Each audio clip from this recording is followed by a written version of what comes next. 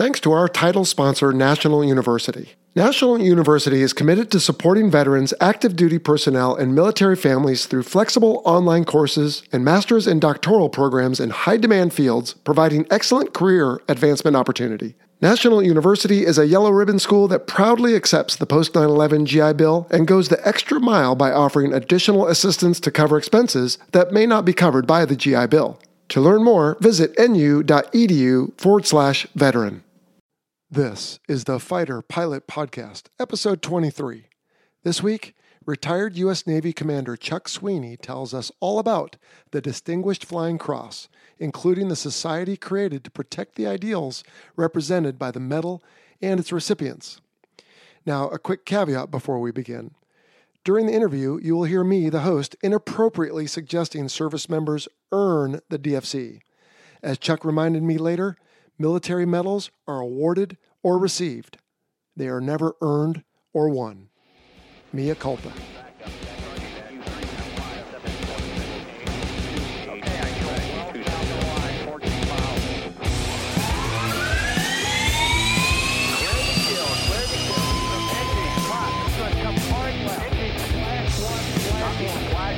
Welcome to the Fighter Pilot Podcast, the internet radio show that explores the fascinating world of air combat, the aircraft, the weapons systems, and, most importantly, the people. Now, here's your host, retired U.S. Navy fighter pilot, Vincent Aiello.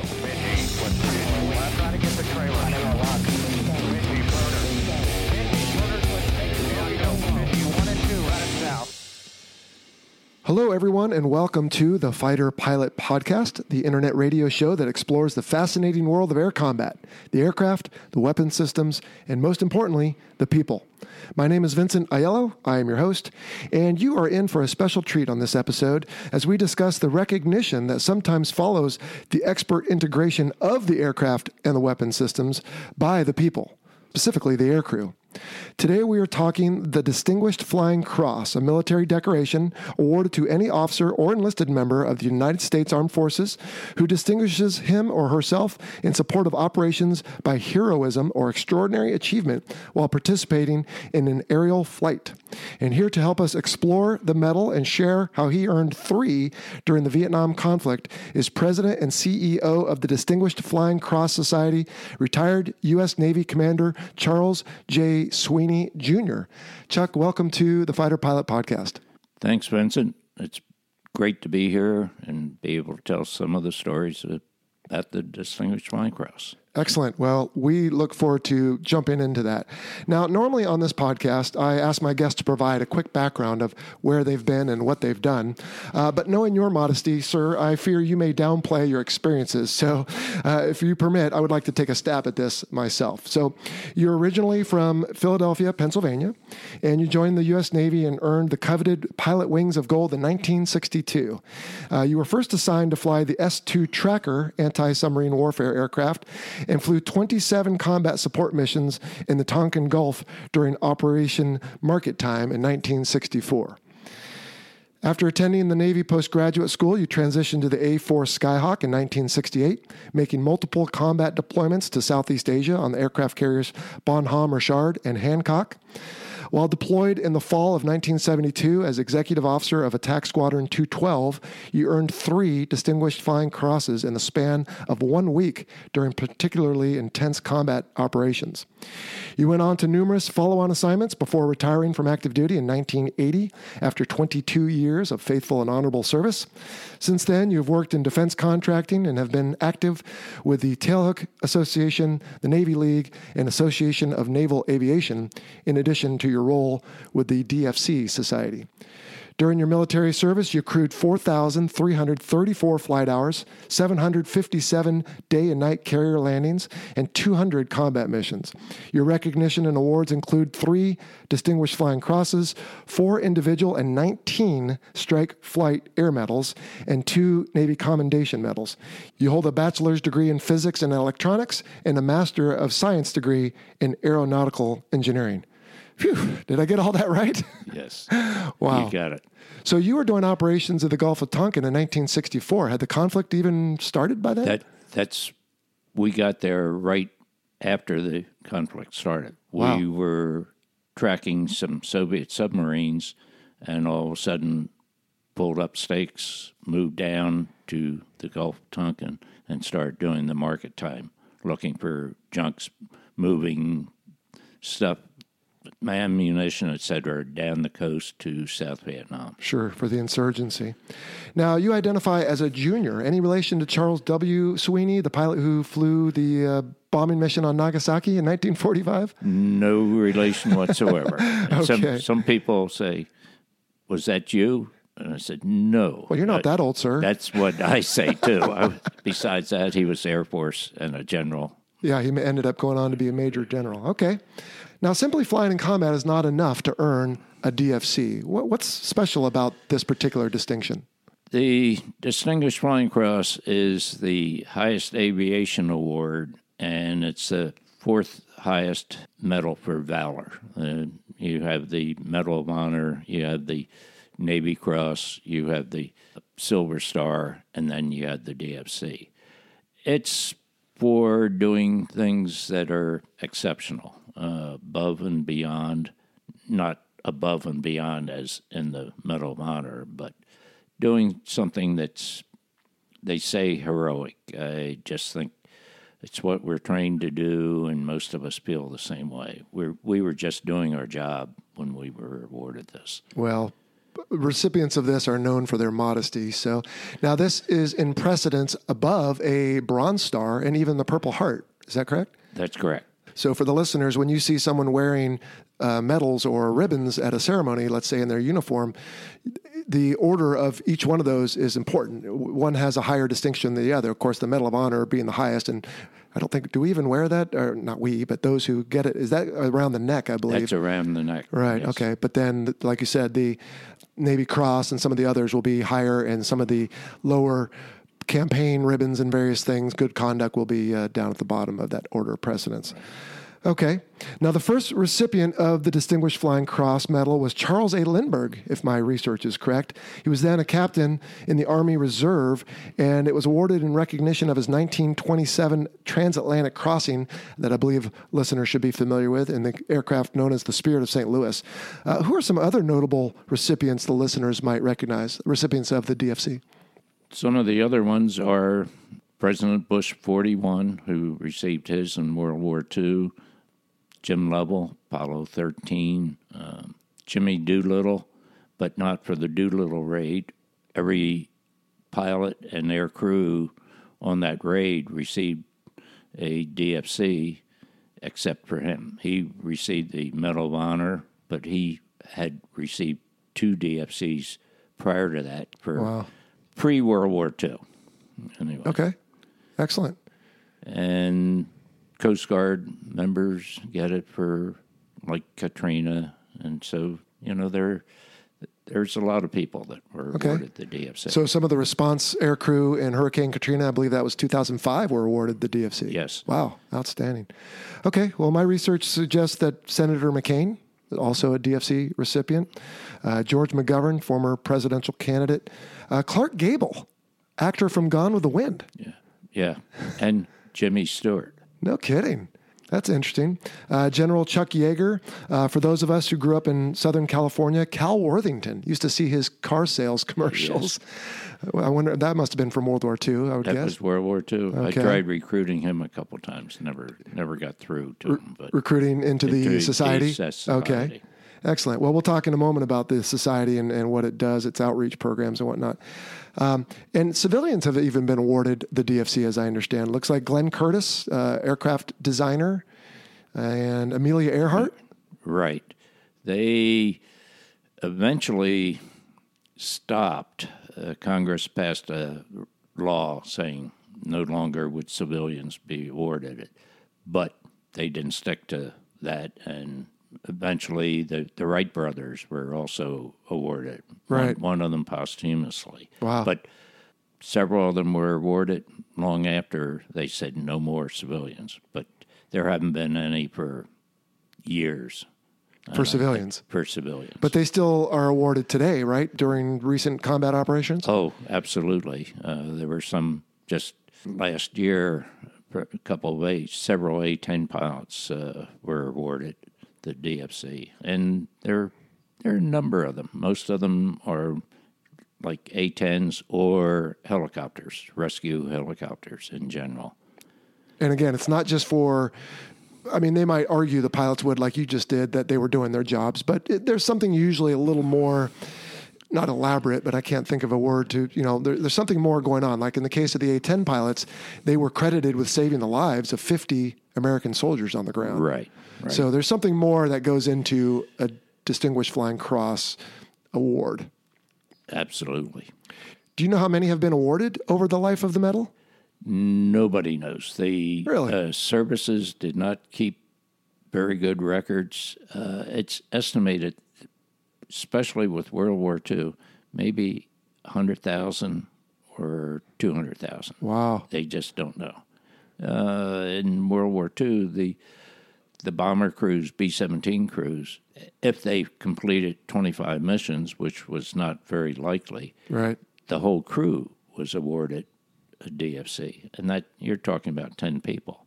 And you're talking about hundreds of crews that were awarded that.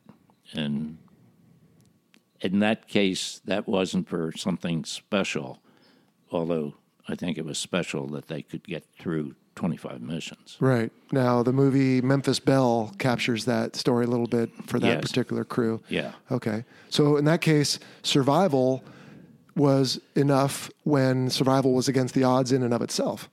Absolutely. Wow. Yeah. That's been changed. It's now, it was originally designed for individual actions, and it was, the ironic part is, it was originally designed to, and came into being in 1926, and it was designed for World War I pilots. And up until recently, there were no World War I pilots that were awarded one. And they just recently, last year, one was awarded for an Army pilot in World War I. Posthumously, of course. So presented to his family. His family, Sure. yes. Wow. Yes. And That's still an honor, I would hope, for that family to know that it their was. ancestor But displayed the bravery. And we had somebody was at the ceremony, and he was brought in posthumously into the DFC Society. That's cool. Now, what is the mission of the DFC Society, and what are some of its outreach programs?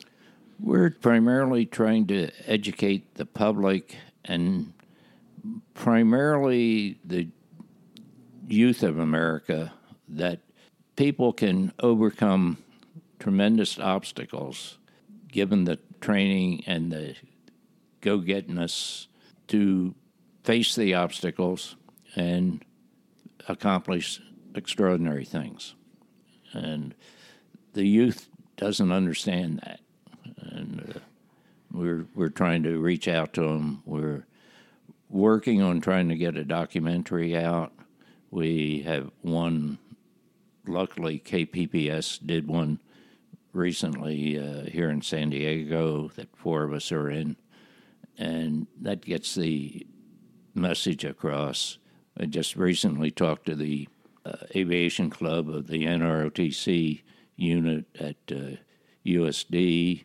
I'm scheduled to talk to the NJROTC unit at Westview High School in 2 weeks. So it's just trying to educate the youth primarily.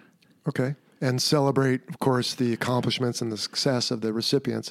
Yeah. Just to expand on USD, as you and I understand it, as University of San Diego. San Diego. And then we've had previous episodes on the Fighter Pilot Podcast talking about Ascension programs. So the listeners familiar with NROTC, but the junior and Navy junior ROTC is for the high school. Is that correct? Correct. Okay. Outstanding.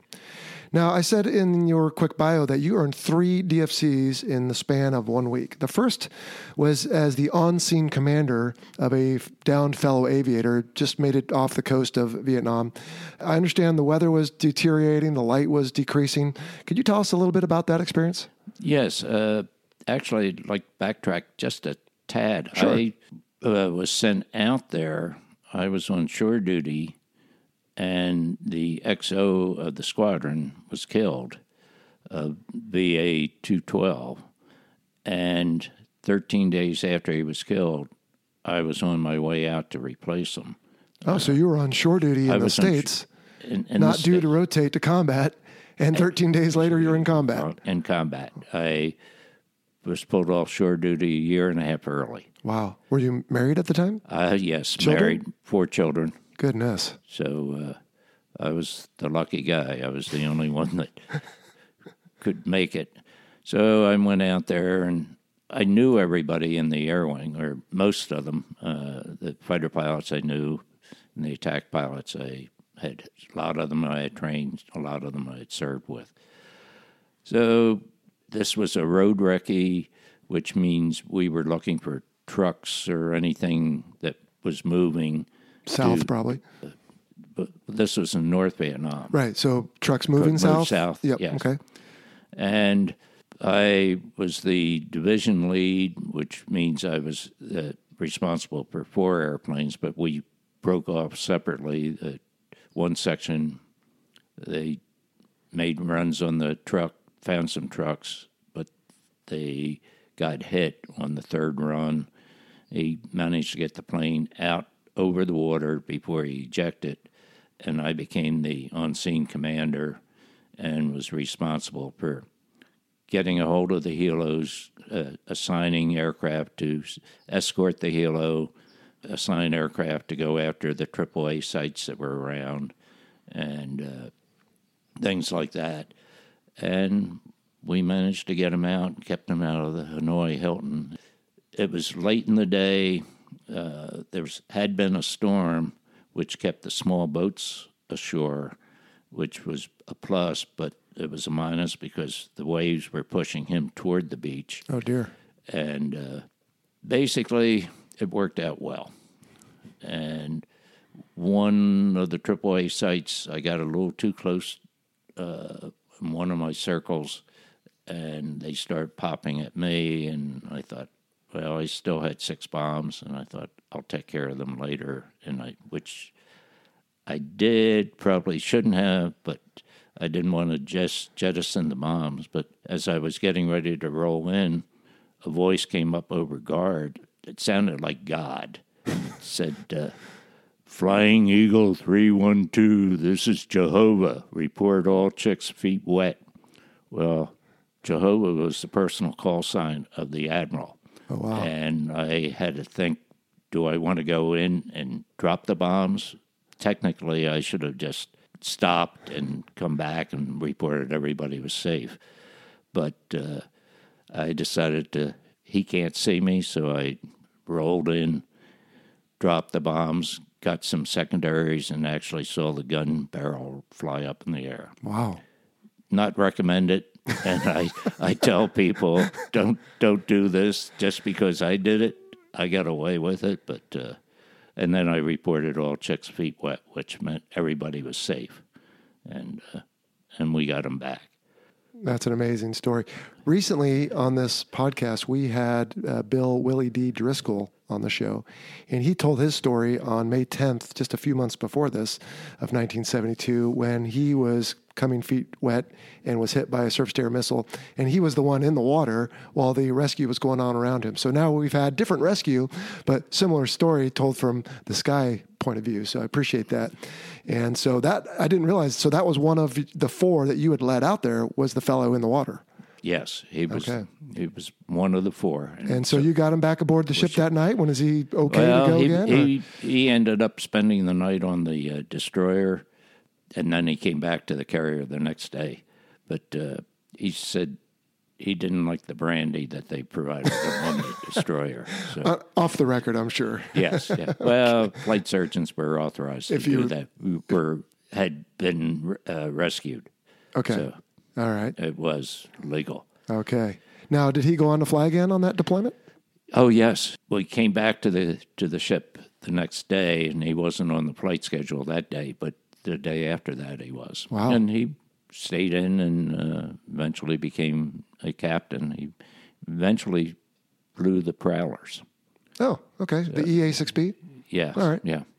Did you keep in touch with him after that, or was it? Well, I got in touch with everybody because about 8 years ago, we were going down to Pensacola for our convention. Okay.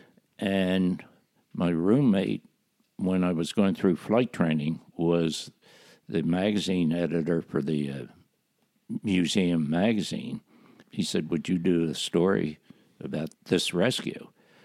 And I said, sure. And he said, but I want it from the helicopter viewpoint, not just your 12,000-foot viewpoint. And I said, well, Earl, that sounds good, but how am I going to do that? He said, well, don't you know the names of the people? I said, I probably have them written down, but you got to realize this was 30-some years ago. He said, well, I'll see if I can get you the names. By the time I got back from Pensacola, I had all the names of everybody and talked to them all. No kidding. Yeah, the pilot and the co-pilot of the Hilo, the three crew members. The pilot of the Hilo and the swimmer both were awarded DFCs. The swimmer, really, I mean, his probably should be higher. Because of the swells were so large that day? The swells, and a mile and a half offshore North Vietnam to jump in the water and expect the Hilo to come back around and pick you up. Meanwhile, as you said, the waves were pushing you toward shore. Sure, yeah. It was interesting talking to them all. Oh, I'm sure. So, now, your second DFC was earned, again, as the lead of a division of A4s. Your flight attacked a railroad yard and transportation hub in North Vietnam. I read that you encountered significant surface-to-air opposition both on the way in and on the way out. Backtrack. That was my third. Oh, my apologies. Okay, tell us about the second one. Second one was I was leading what was called an alpha strike. Okay. Of a target in North Vietnam, but it was way up on the Panhandle, and it was fairly close to China. Oh. And we were a little bit worried about that. But it was the first time I physically led an alpha strike, which is basically around 35, 40 aircraft hitting one specific target, and had to do the planning of it, but also lead it. The weather changed a little bit. We had to change our run-in heading a little bit. Some MiGs came up, but they didn't. They got airborne, but didn't hit us. The F-8 pilots were all excited. They thought we got a chance, and then the MiGs went. I think realized that they were F-8s and decided maybe they weren't going to mess with them and went and landed. And we a little bit, some AAA, but there weren't any SAMs up in that area. Okay. So that was a successful mission. We got a lot of good hits. And then the next day was when I led a division of 4 airplanes, A4s, it was on the outskirts of Hanoi. And we knew there'd be a lot more opposition there. As we were getting ready to make a right turn, a SAM came up, and it had my name on it, or my division's name on it. And we got the signals that they were launching it, and saw it launched. And back then, they were SA-2s, and what you had to do was, when you knew it was pointing at you, tracking you, you had to do a barrel roll around it, but you didn't want to do it too early, and you had to do it when it looked like a flying telephone pole. And I kept asking for a better definition, being an engineer. Can't you define it better than that? And everybody said, trust us. You'll know it when you see it. And guess what? I knew it, and we did the barrel roll. The trouble was I had to do the barrel roll to the left because that's the direction the SAM was coming from.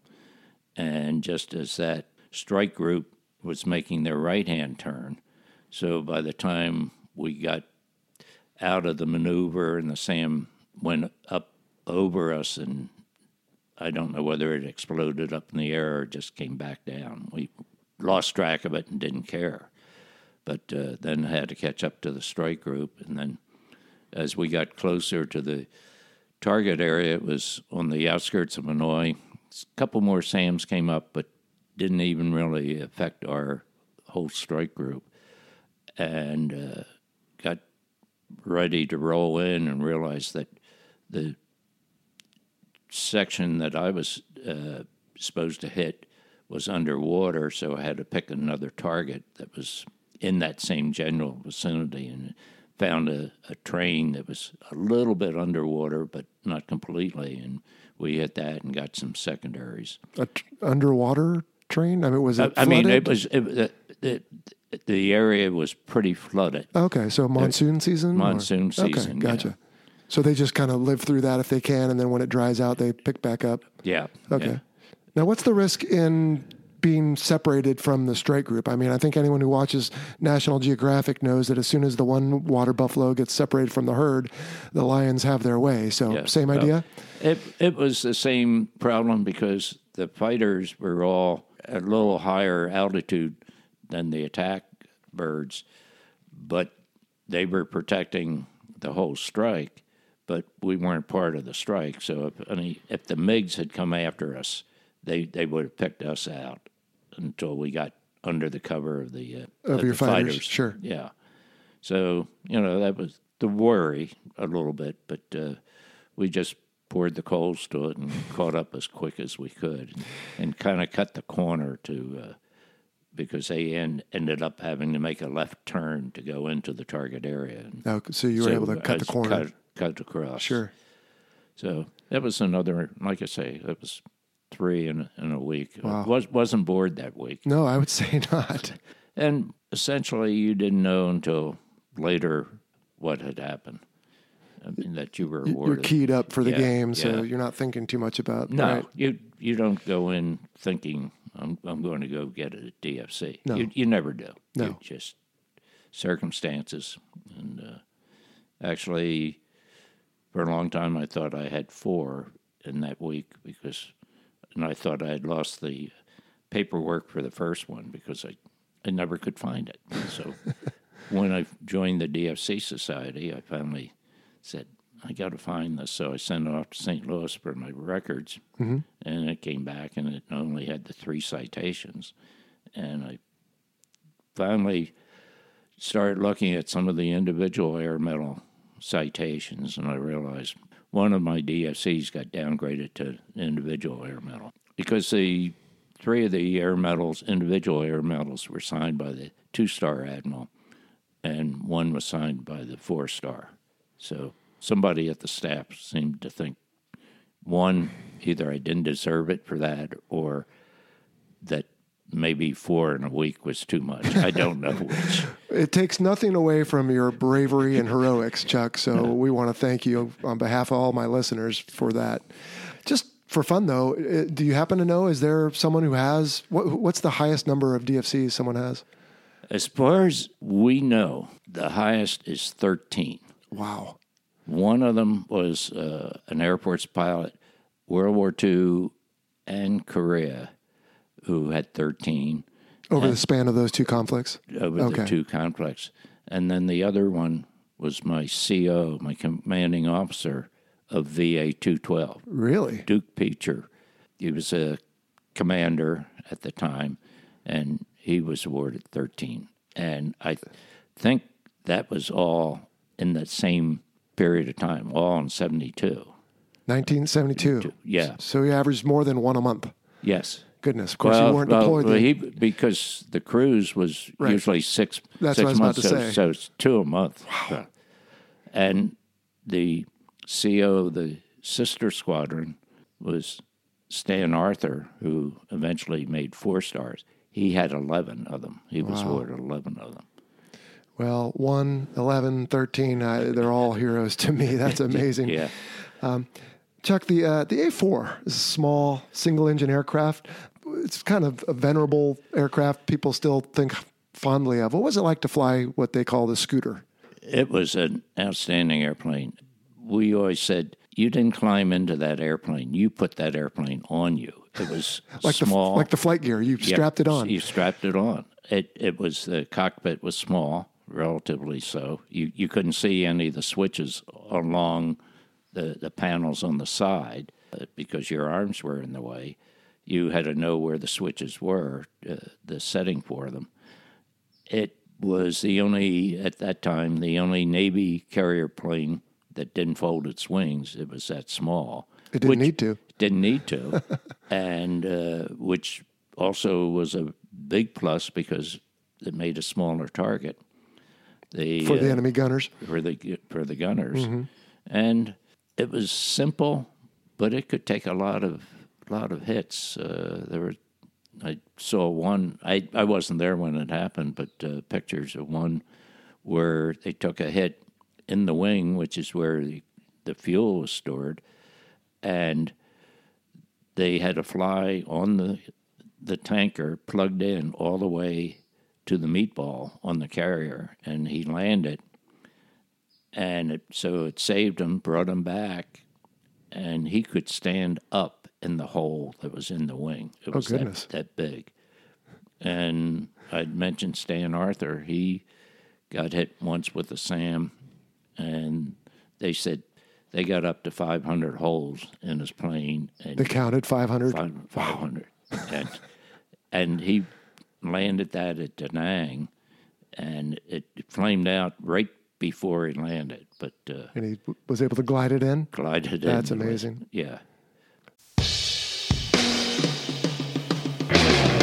It was designed to fly fast and at treetop level, carrying 24 nuclear weapons. Today, it bristles with smart bombs and guided missiles. The B-1 bomber, called the Bone by those who fly and maintain it, is the most heavily armed bomber ever built. Sleek and powerful, the Bone remains a mainstay of American air power 50 years after its first flight. Hey everyone, this is Ken Katz, callsign Primetime, and my book, The Supersonic Bone, A Development and Operational History of the B-1 Bomber, tells the true story of this magnificent airplane. In this book, you'll read stories told to me by those who were there and see lots of great photos of the Bone. Anyone with an interest in modern military aircraft will enjoy reading The Supersonic Bone, available through the usual online retailers and aviation booksellers. Pick up your copy today.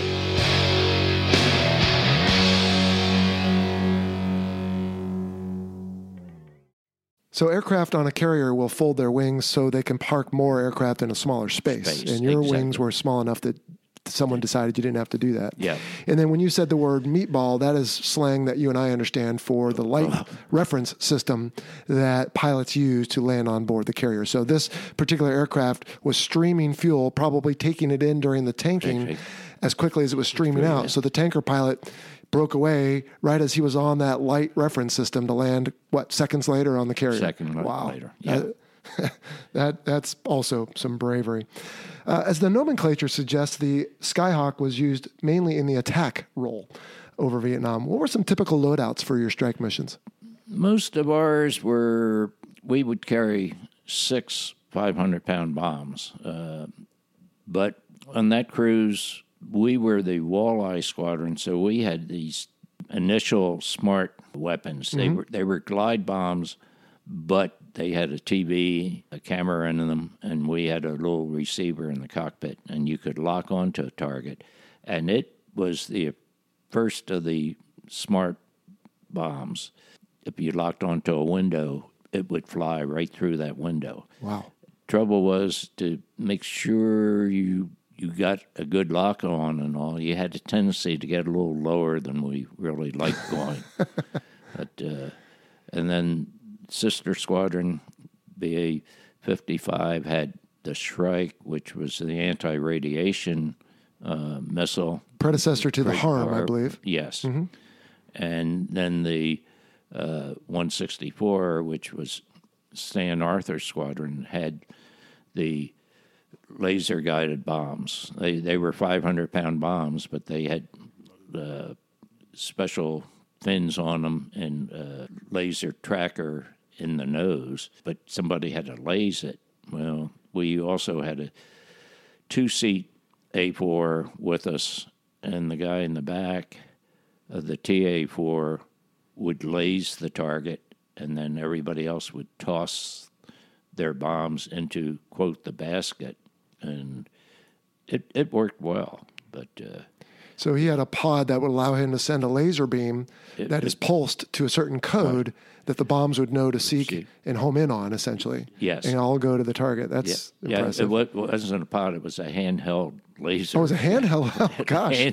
It was a guy in the back. So did he have to stay in like an orbit, like a left or right-hand turn? Yeah. Wow. Actually, even did that over the Stanwell Bridge. Goodness. Yeah. So that took big set. Is he in your society? No, they would get guys. They actually sometimes had fighter pilots that wanted to go up and do that. Really? I have no idea why. That didn't sound like a good thing to me. No, I would say not, especially loitering fairly predictably over enemy territory. Yeah. Surface-to-air missiles or AAA come up, flak, and you've got problems. Yeah. Okay. Did you ever carry any air-to-air weapons? No, we could, but we always had the fighters with us, and they were there to protect us. But the one cruise when I was flying the S2s, we had Marine A4s with us that actually had the Sidewinders, and they were up as air-to-air missions to protect the carrier, which was kind of strange. Well, it is, except that for anyone whose awareness, if you will, of the A4 from the Vietnam conflict on, you think of it as an aggressor aircraft, as an air-to-air. In fact, they're still flying these today, yes, 62 years later. I know. And so I think of it in my youth, relatively, as an air-to-air aggressor, and yet mostly operationally, it was all used for attack. Yeah. And there were more A4s lost in Vietnam than any other Navy aircraft. But the attrition rate was low because they were the workhorse. I mean, they just lost a lot of them, but loss per mission was relatively low in comparison to some of the others. And the ironic part was it was originally designed as an atomic bomber. And that was the reason for the tall landing gear, was so that they could put the big nuclear bomb underneath of it. And the idea was what? It would come in super low and fast and do some sort of lob and try to get out of there in time? Oh, yeah. We practiced that. Even during Vietnam, we were practicing that. Wow.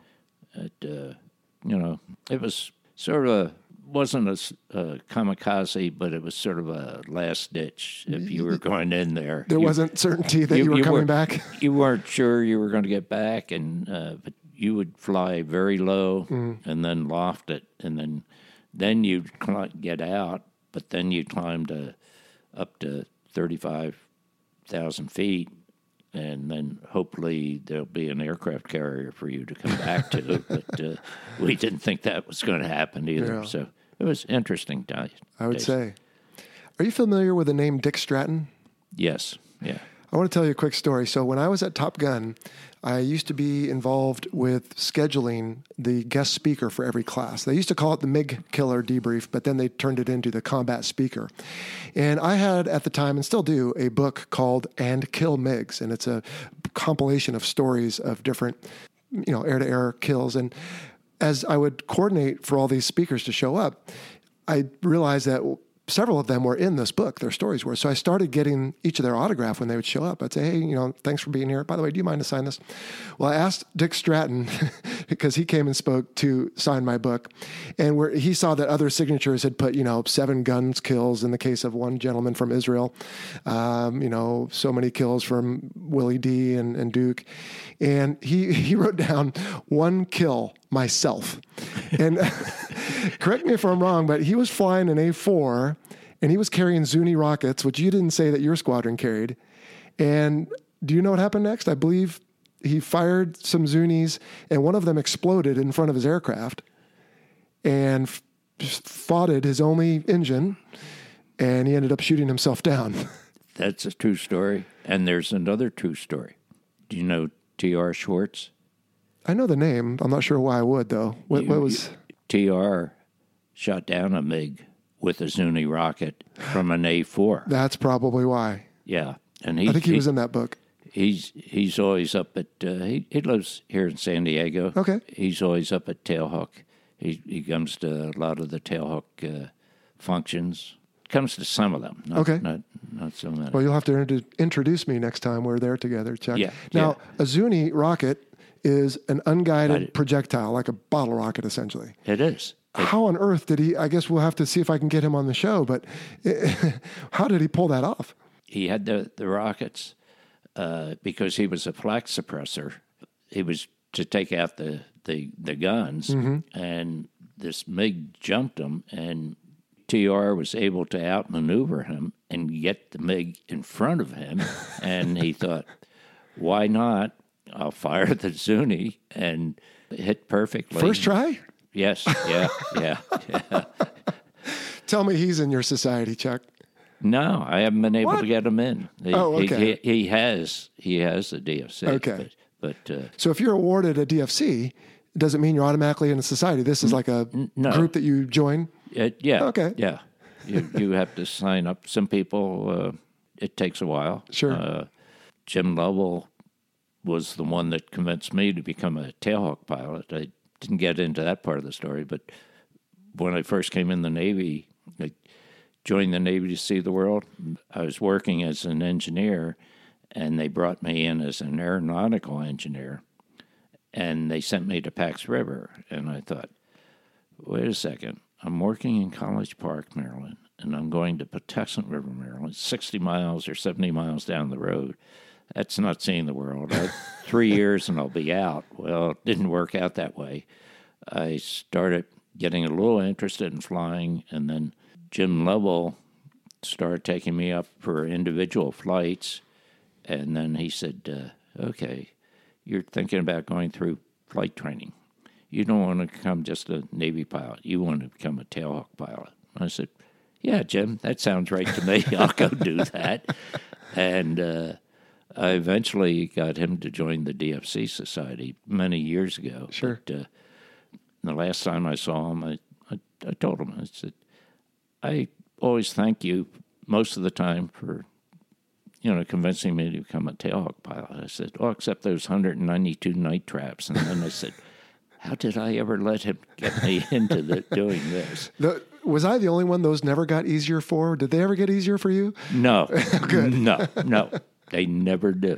That is one thing I don't miss. I'd go out if they'd let me and go do some day landings, but the night ones, forget it. Yeah.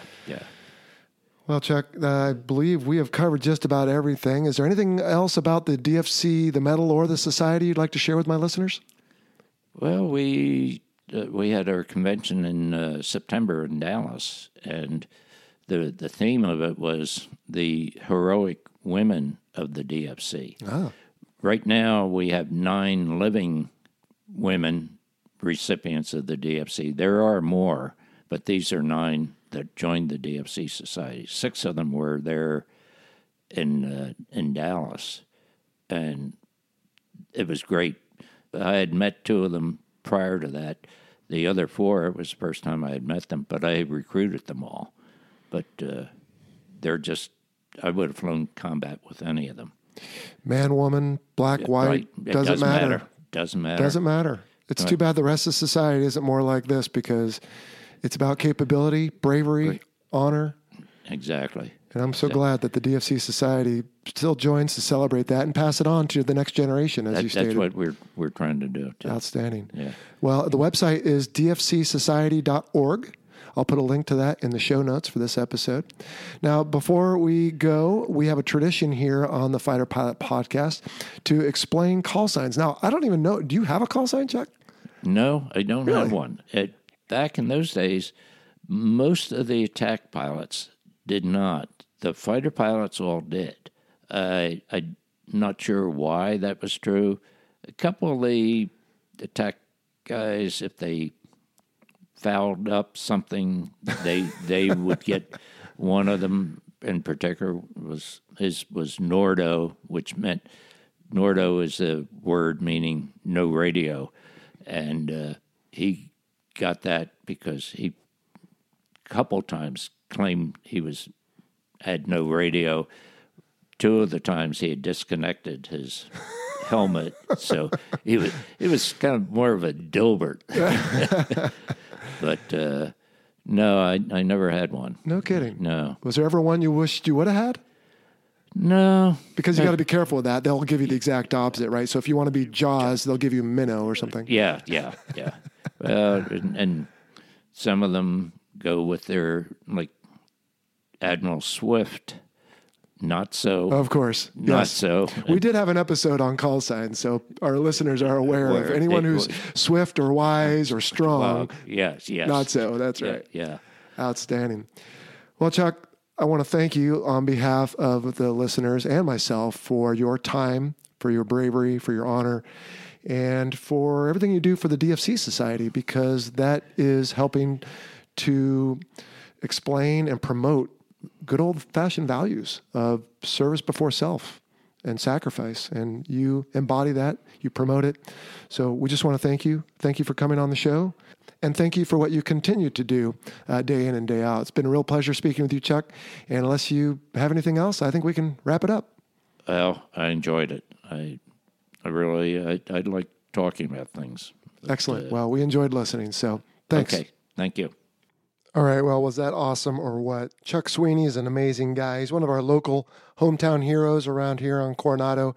Shows up at all the Veterans Day events and Memorial Day events, and we see him at various change of command functions and whatnot. So, Chuck, thanks again. Great having you on the show, and I hope everyone enjoyed what you had to say. I'm sure they did. And just, again, our thanks to you for your service and for taking the time to explain all about the Distinguished Flying Cross and the Society. So Chuck and I recorded that some months ago. I think it was before we did the Carrier series and a few others. So if you heard me refer to other subjects and explain things that since have become a little more obvious, that's because I believe we met back in March for that. So anyway, no big deal. Well, hello, everyone. How's it going? We jumped right into that interview, so I didn't have a chance to say hello. Hope the summer is still going well for you. We're just a couple weeks here in the Aiello household from going back to school. Kids aren't too excited about that, but that's the way it goes. And let's see what's going on in our world. We launched that new website back on July 31st, and it's doing really well. Have had a lot of positive feedback, seen a lot of different clicks and various things. We've got some metrics that tell us what's good and what's not looked at as much. So we're going to continue to tweak the website. And if you have feedback for us, positive is great, but constructive is really what we're looking for. How you could use it better or enjoy it more, then let us know.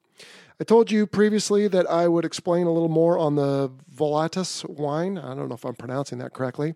But again, that is a friend of mine who I went through flight school with and was at Top Gun with. And then he went back to Top Gun a couple years later and then got out. And we still keep in touch. And I'm hoping to see him at the annual Tailhook convention coming up in September. And if so, we will record a quick short where he can talk about his wines and let you know what he's doing in that regard. But Hal actually provided the wine for my retirement ceremony celebration a year and a half ago, and it was fantastic wine, and it ships, as it says on the website, to 38 states. So if you're one of those, then you can get his wine right to your door, and I do really recommend the Volatus wine. There was one other thing I wanted to talk about, and that is last episode when I was talking about, someone had asked me what it felt like to drop bombs and shoot somebody down, and I mentioned, I guess it was Mongo, and I think I said Viper a couple times, and I really should have said Willie D, because Viper didn't talk as much about it as Willie D did. But, all of those guys have had that experience, but it was Mongo and Willie D who spoke more about it on the podcast. All right, well, we have a little time for listener questions, so let's start this week with an email. This is from John McGinnis, not sure where he's from, but he says, whenever you see a pilot walking out to his plane, he always seems to be carrying a flight bag for some reason. So what is in the flight bag? Your lunch? Some snacks? How about a newspaper? Well, John, the helmet bag is required on every flight, at least it is in the Navy. And in there, I generally kept my pocket checklist for normal procedures and then an emergency procedure checklist as well. Then you typically have whatever recording media you might need for that particular airplane. We talked about that on episode 7 with Grand. And then you might also have a removable media of some sort. Think of a thumb drive that plugs into the airplane. And the way that works is you can program waypoints and frequencies and a few other things before you get in the airplane, and it saves you time when you're sitting on deck. You don't have to load everything right into the airplane. You can do it ahead of time in your pre-flight planning and plug it in, and it all transfers for you. Other things I used to carry in there was water, earplugs, sunglasses, a bandana to wipe displays or wipe my forehead if I got sweaty. And then, yes, to your point, on longer missions over Iraq, for example, I would pack a couple peanut butter jelly sandwiches down in the galley beforehand, maybe a couple Gatorades or something, and I would take those along. And then, as we talked about on a previous listener question segment, by the end of the flight, you may have less food, but you might have a few piddle packs that have been used in your bag as well. And then everything comes out with you and you dispose of things as they need to, whether it's overboard for the piddle packs or into the safe for the removable media, etc. All right, next, let's go to a phone call. Hey, Jello. My name is Carson Hawkins. I'm calling you from Atlanta, Georgia. And I would like to, before I get to the question, I'd just like to say thank you so much for the work you put in and, producing these podcasts. This is just an absolute gold mine for an aspiring fighter pilot, and I guess more specifically, an aspiring naval aviator such as myself. I think I can speak on behalf of all your listeners when I say, this is just absolutely remarkable. But, thanks again. Now with the question, the one that I have for you is, what was it like trapping on the carrier for the first time? I'm sure that feeling will stick with anybody. So, what was it like trapping on the carrier? I was wondering. I'm actually an instrument-rated private pilot myself, and, I'll never forget my first solo, but I'm sure trapping on a carrier was just, unbeatable. So thanks again for all you do, and keep up the excellent work. I will definitely be listening as far as it can go. So thanks again, Jello. Great question, Carson. I remember that like it was yesterday, but it was July 1995. So what is that, 23 years ago? And it was a mix of terror, excitement, hesitation. Oh, gosh, I'm not great with the English language, but there's a whole bunch more, all these different emotions that go through you when you're doing that, because at that moment, it is the culmination of weeks, months, and years of preparation. You're always doing, as we talked about during a previous episode, you're always doing the practice landings on any flight when you come back and land at the field. But for the last couple months before you go to the ship, that's all you're doing. You're doing simulators, you're doing briefs, you're doing, self-study, and then you go out and do landing after landing after landing at the field with the landing signal officers, and they're helping you, but you just know it's nothing like what it will be when you get out there. And sure enough, when you do get out there, for me, it was right here off the coast of Southern California on the Carl Vinson in a TA-4J Skyhawk, and you'll have a flight lead in an A4, an instructor who will bring 3 students in on his wing, and each of you is solo, and he breaks and he comes around. I don't remember if he went off to hold or landed or touch and go or whatever he did, but you're coming down and you're thinking, oh my gosh, this is it. This is what we've been training to do forever. And you have to discipline yourself to look at all the numbers you expect to see, your beam distance, the time that you turn, everything Farva talked about in our day landing segment in episode 13, I believe it was.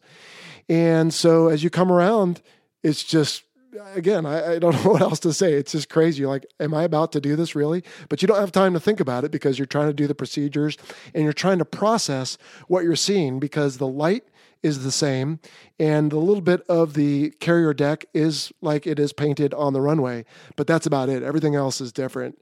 And so I want to say when I first came down, I think I might have been too close to the guy in front of me. And so I went around, and then the second time I was too close to the ship. So by the time I turned, I overshot and had to go up the starboard side, which was embarrassing. And the first time I finally trapped, I came around and just tried to make sense out of the ball and everything else. And my very first trap in my career was on the one wire. I'm not proud of that, but that's what it was. And so I wasn't passing anything up, and I came screeching to a halt, and I probably thought, holy cow, what just happened? And I'm sure they were trying to get my attention and raise the hook and get me out of the way so the guy behind me could come around. And yeah, by that first day, I want to say I did 6 or 7. By day 2, I felt like an expert.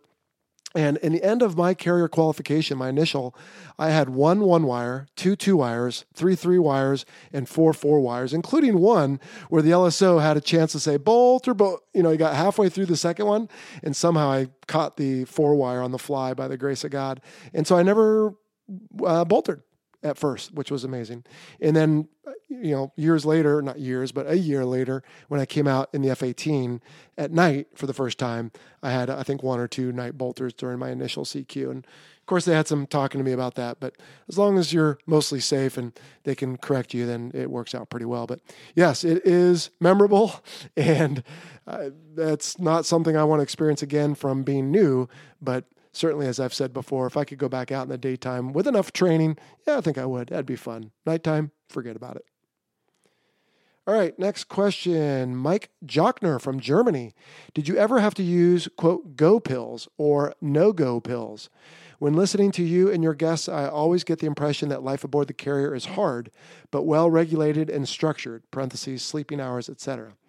However, I am sure it really isn't, especially during attack missions, where many crew members are probably sleep-deprived and generally under a lot of pressure. So, Mike, I never had to use go or no-go pills, thankfully, but I was never there during particularly intense missions like right after 9/11.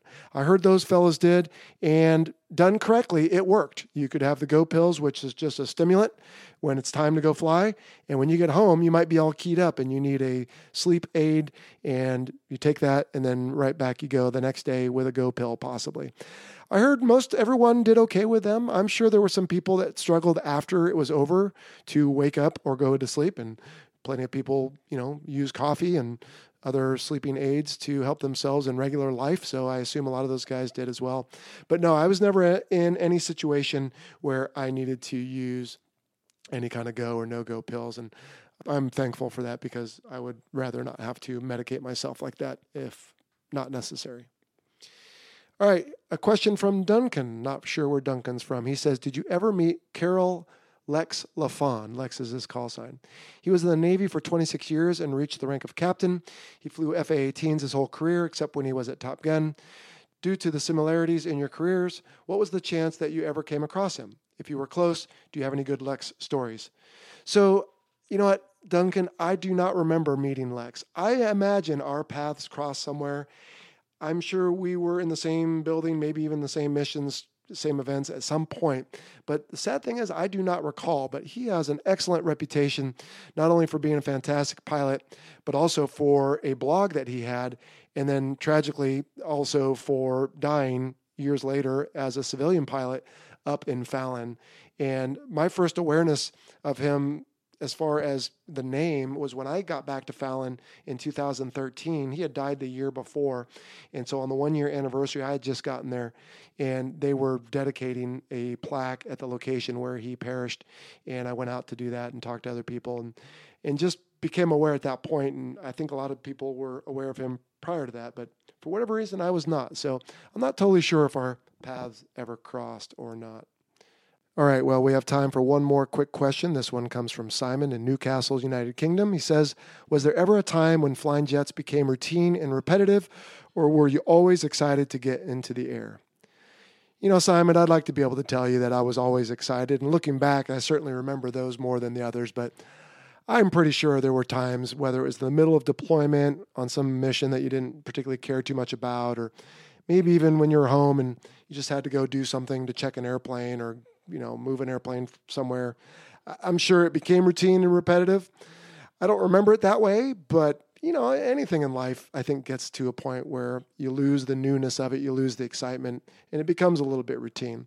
For me, I always tried to enjoy it, and certainly there were things that would make me enjoy it more, like getting a bullseye with a practice bomb or watching the sun go down before a recovery. But yeah, I'm afraid to admit it, but I think there probably was a time, although I struggle with an example. All right, well, that is going to do it for this episode. We've got some other topics we're working on here. Coming up in the future, I want to tell you that I reached out and was able to get a hold of Commander Fravor. So he's going to come and join the show and talk about his UFO experience back in 2004.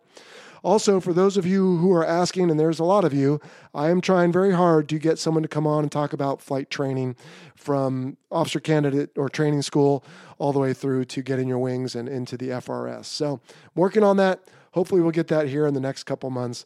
Bear with me. We're doing our best. I want to remind you that the views expressed in this presentation are the personal views of myself and my guest and do not necessarily represent the position of the Department of Defense or its components. That'll do it for this episode. I want to thank you for joining us here on the Fighter Pilot Podcast. We'll see you next time. Take care.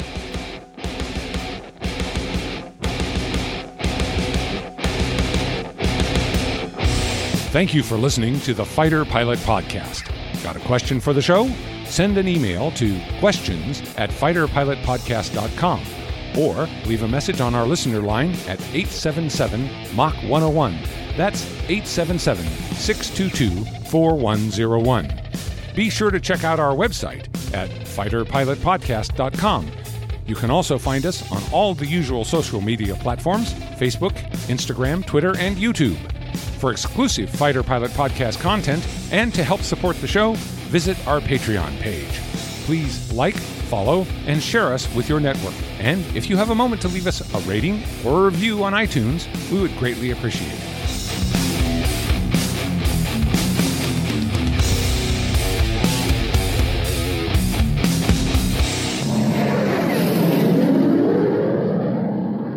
Oh, thanks a lot, Chuck. That was really cool. Hey, have you thought about writing a book? Not myself, but the DFC Society has a book out called On Heroic Wings, Stories of the Distinguished Flying Cross Society. Okay. And it covers the history of the DFC. There are people from World War II, Korea, Vietnam, post-Vietnam, and a special group like Jim Lovell and some of those. And they're based on oral histories that we've done. We probably have oral histories of about 130 of our members. So some of us have maybe a 4-page part in there. Others have a very short synopsis most of the time. It lists their citation for the DFC, but it covers all kinds of people. And that, like I say, a book on me, myself, no, I've never gotten around to that. But my story's in there.